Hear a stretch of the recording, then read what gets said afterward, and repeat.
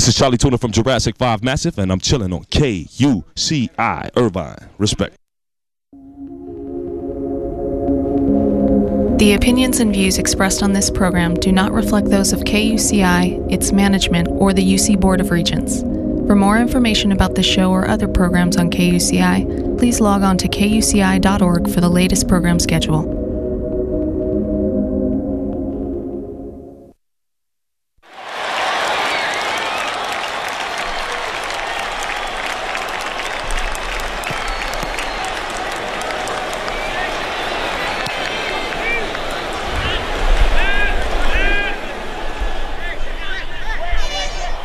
A 21-year-old fit and healthy football player was tackled from behind while running with the ball. He lost his balance and landed on his head. This resulted in a burst fracture, dislocation of C5-C6, associated with immediate onset of complete tetraplegia. He was originally admitted to the local hospital. In the A&E department, management of his airway and respiratory compromise arising from his level of cord transection necessitated intubation and ventilation support. He had surgical stabilization of the cervical spine with bone grafting 5 days after injury. As attempted extubation after surgery failed, he required formal tracheostomy 10 days later. Post-operatively, he developed chest infection and a grade 3 pressure sore in the sacral region.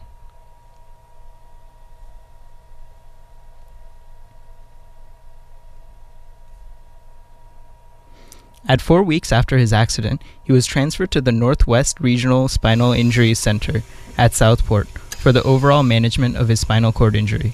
Peripheral neurological examination performed at this time confirmed this to be a complete C5 tetraplegia. The need for ventilatory support was short, and tracheostomy closed within a few days of the removal of the tracheostomy tube. Once the pressure source had healed completely, the patient was mobilized slowly and progressed well through the rehabilitation program, and there were no other medical complications during this period. At the time of discharge, 11 months after injury, the patient required partial to total assistance for all self-care activities such as feeding, bathing, dressing, and grooming. He was managing his bladder by assisted intermittent catheterization, needing total assistance in all transfers. He was mobilizing independently in a manual wheelchair, only for short distances.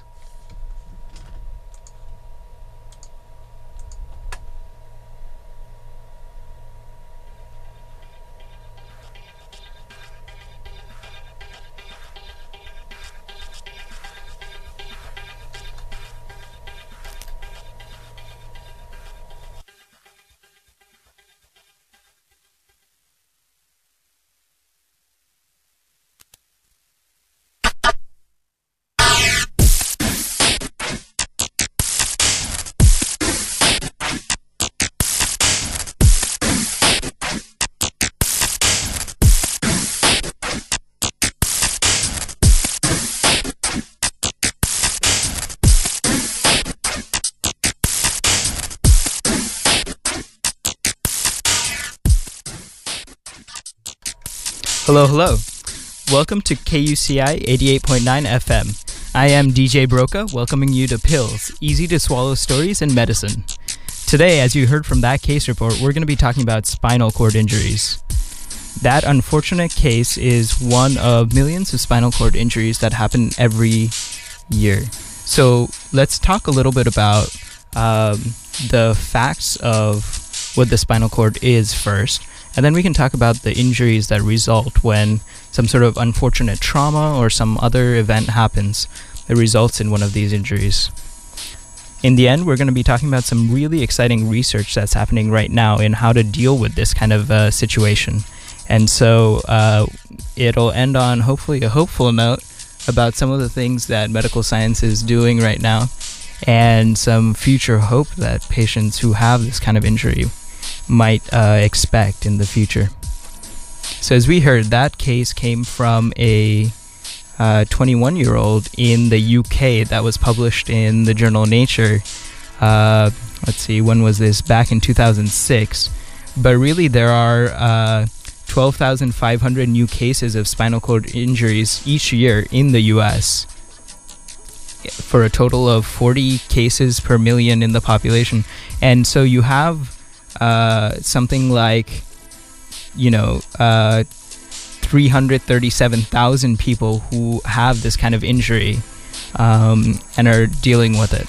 Now, I'm looking at the spinal cord injury facts and figures sheet, which is a compilation of statistics on this kind of injury.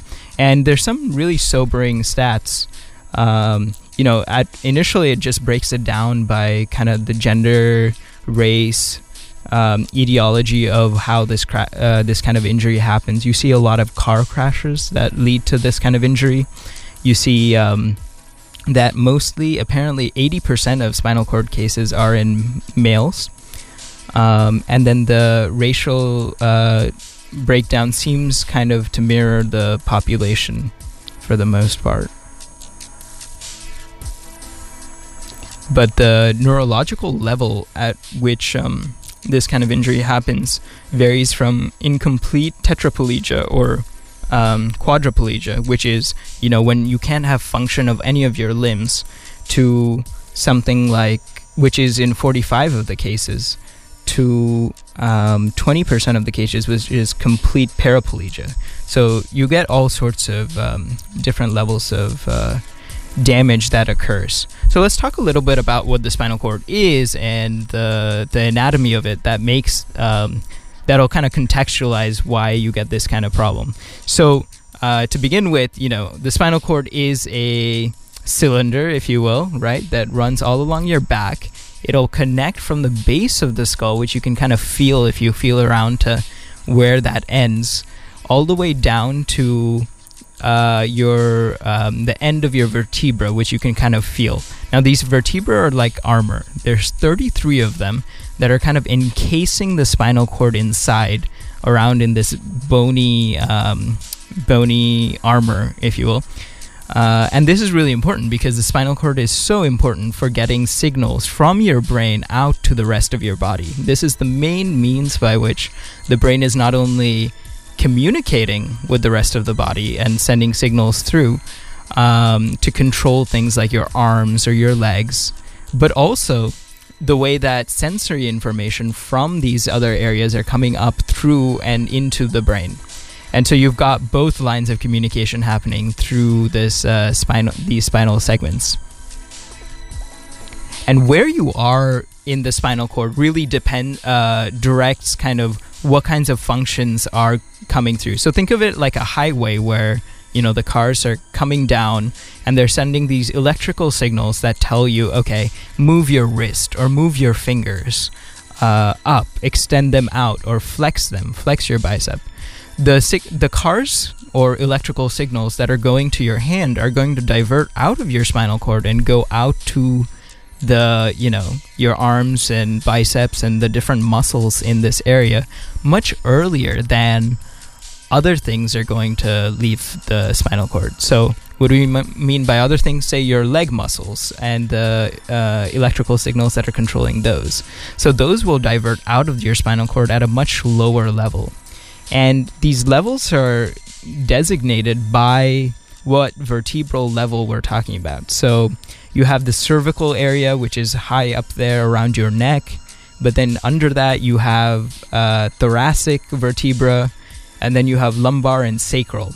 And knowing where the damage has occurred, say if something has gone in and pierced through that bony armor and gotten through to the spinal cord, is something that doctors try to figure out early on, because that really defines what kind of impediments you're going to have. So for example, if you have an injury that's much farther down, then perhaps only your legs are going to be affected and you won't be able to move them, which is unfortunate. But what's more unfortunate is if the or the injury happens somewhat up there, further up, and then it could potentially even cut off the cord at a point where you don't have movement or sensation from your torso or even your arms. If it gets particularly high up, that could be fatal, because at that point, you have nerves that go in and innervate your diaphragm. And so your diaphragm's movement, the thing that will get your lungs to expand in and out and bring air into your body, could be affected even. And at that point, if you have an injury, it could be fatal. So how well a patient does really depends on kind of where their injury is, and some are much more damaging than others.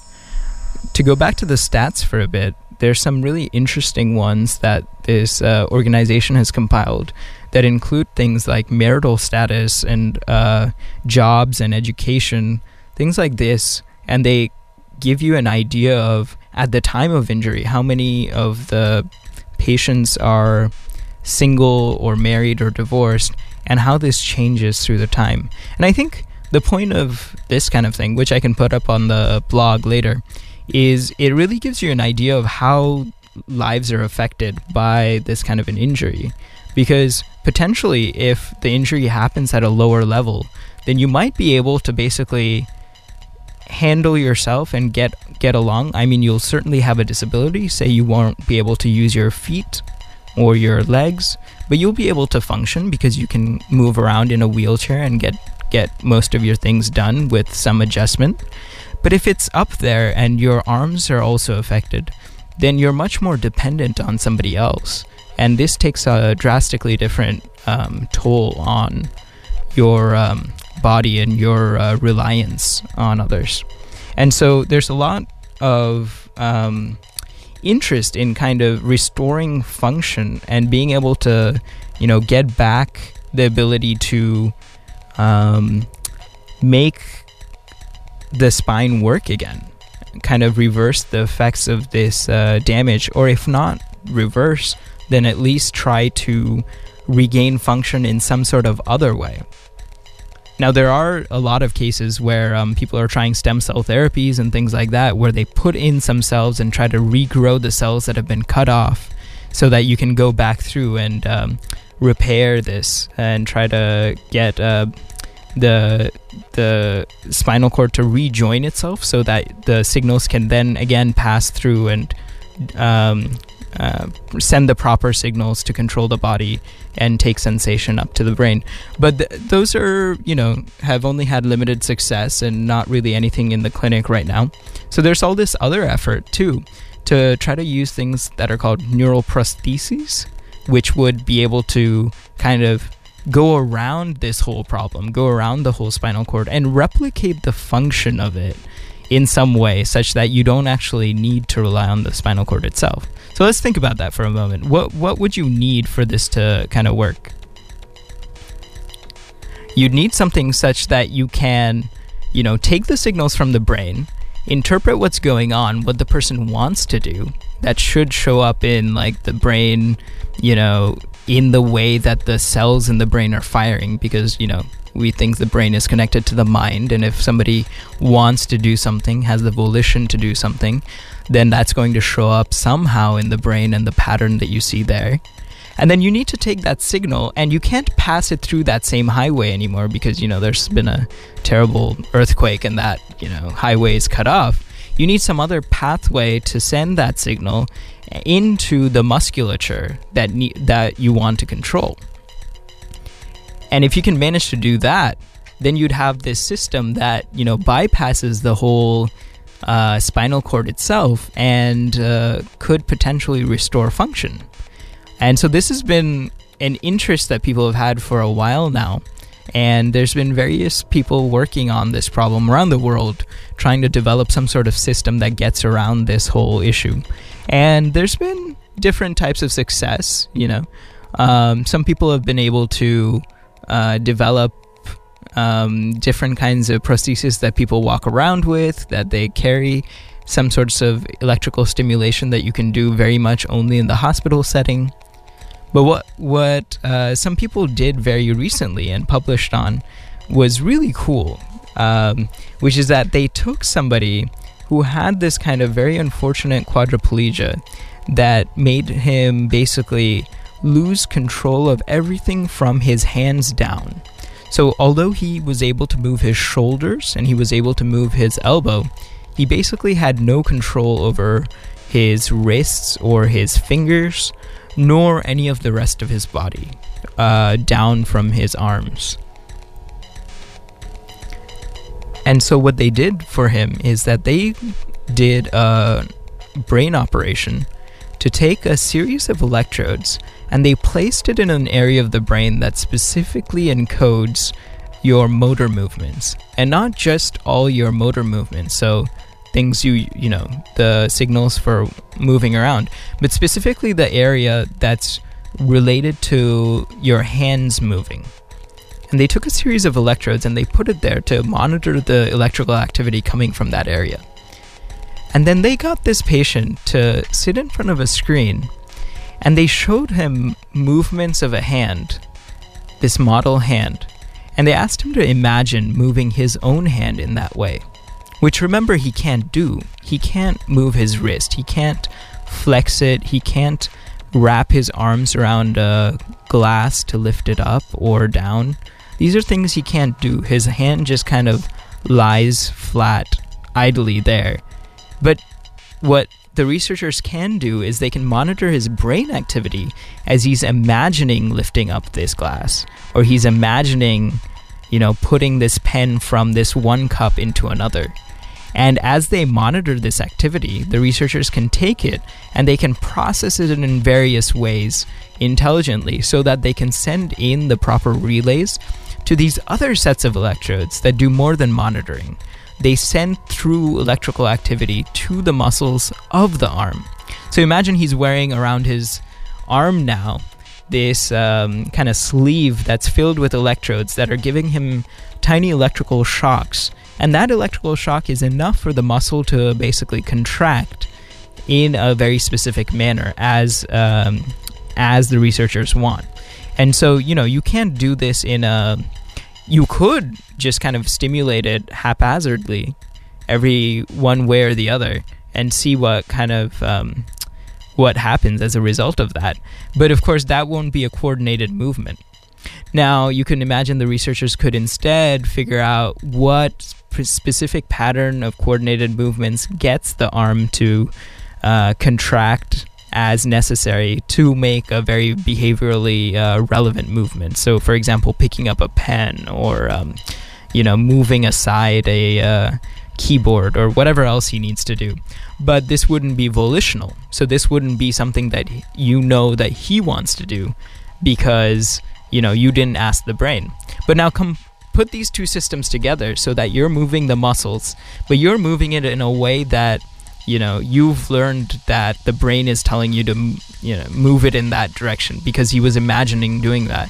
And you've got this closed loop system which works really nicely to for the first time since his accident 4 years ago, this man is able to kind of imagine lifting his hand up, and his hand actually complies. The muscles contract and release as necessary for him to go ahead and pick that cup up and pour all the contents into another thing.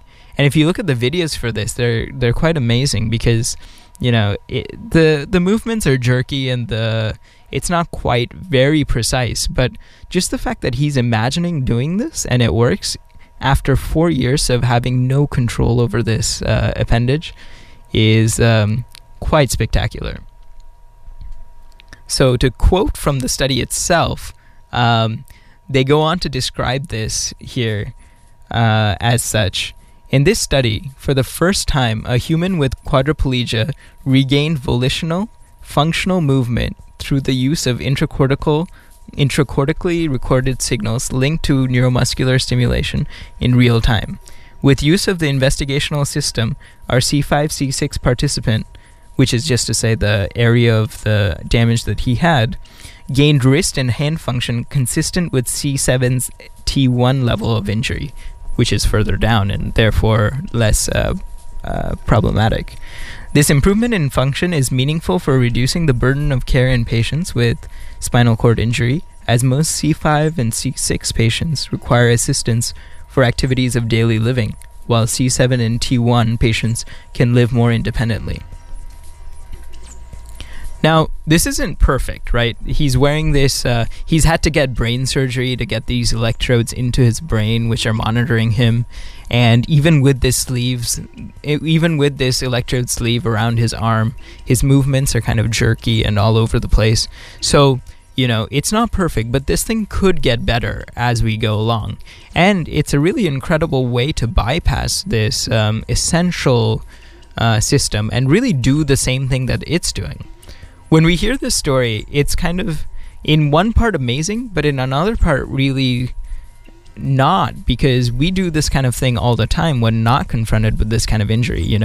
If you want to go ahead and, say, pick up a CD from the shelves of CDs that surround me, I could do that very easily by just kind of pulling one out, and I don't even have to really think about it. But on the other hand, if somebody wanted to do this, who had this kind of injury, there's absolutely no way before this that they could even try to accomplish this kind of a task. And so this is kind of some sci-fi stuff right here. And you can only imagine where you could go from this, right?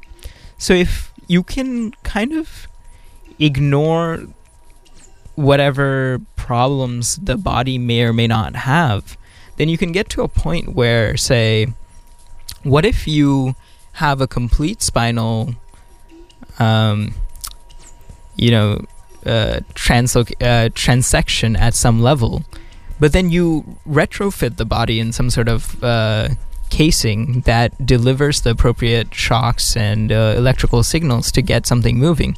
You could imagine some sort of body that's even, in a sense, cyborg-like, which is that you're sending in signals and you are sending in, the proper commands, and the body responds. But imagine now the body is retrofitted to be in some way more spectacular than just what our basic biology allows, right? So you can imagine, say, somebody who has paraplegia and can't use their legs.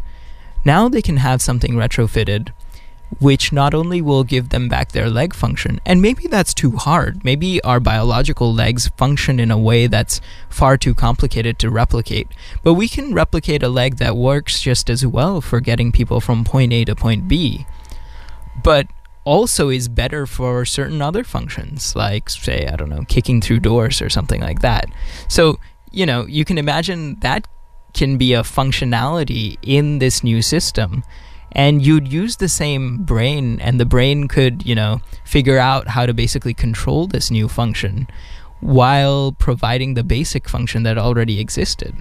So this is really exciting, I think, because not only are you getting back what you had, but you're giving something more, which is exciting. And I think it would lead to potentially some really cool abilities in people who, are certainly in other ways would find it very difficult to get by. I mean, with any such disability, you really have to adjust to the way of life, which is very much built for people who have normal functions, right? So, for example, I think just laws around disability ensure that now you have to have things like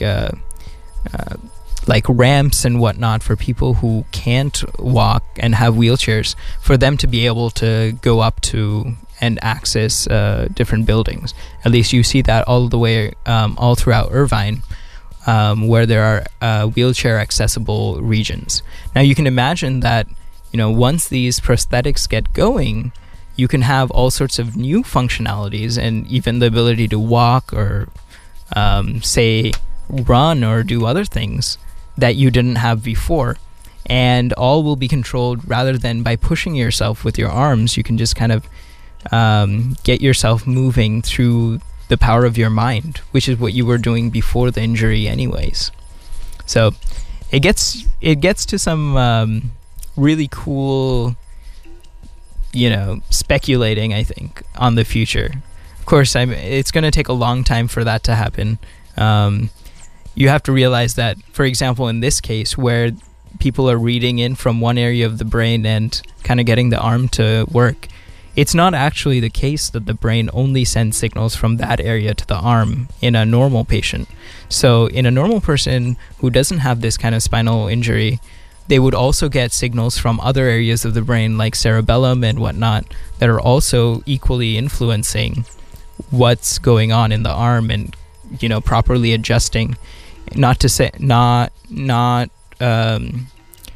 mention that you also have sensory signals that should be coming in through the arms, and so the person should be able to feel what they're, you know, grasping, which this patient probably cannot at this point. He can only move it, but he can't feel kind of the coolness of the glass that he's picking up, or the feel of the wood underneath on the table. And so there's a lot of work left to do, but it does make you think, what are the possibilities for the future? And as long as you have a brain, could it be a brain in the vat controlling all sorts of other things? And if this does happen, what kinds of new areas of consciousness would that bring up? Because there's a lot of thinking about how the way we think and the manner in which we do things is highly influenced by the bodies that we inhabit. And so it's not just a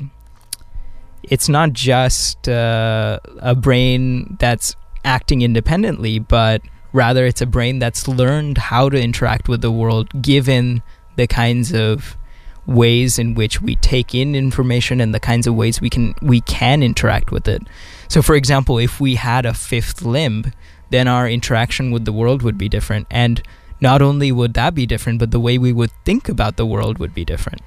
And so if you have people who are now able to take their body and modify it in ways after such injuries, then you can only imagine that, you know, it opens up new ways of thinking, which who knows, you know, what the implication of that is, if there is any, but you certainly could conjecture that they would be inhabiting a different realm of consciousness. Just like, you know, if somebody is disabled, the same thing goes for them. They're interacting with the world in a very different way, and they probably see things in a very different way. And in the same way, you can imagine enhanced capabilities could lead to other forms of consciousness. So really interesting work, and really hopeful that this kind of research continues on and brings people some much needed restoration after, you know, the traumatic injuries that do occur every year. You've been listening to KUCI. I am DJ Broca, and the show is called Pills, Easy to Swallow Stories in Medicine. So you can find more about this show and others on the show blog, which is pillsonkuci.wordpress.com. And this has been it. In the background, you've been listening to a band called Outrick, and the particular album is called Try Repite. I might be pronouncing that wrong, but something along those lines. I'll put that up along with a recording of this show. Have a great Tuesday afternoon after this. Thank you for listening if you have been, and take it easy.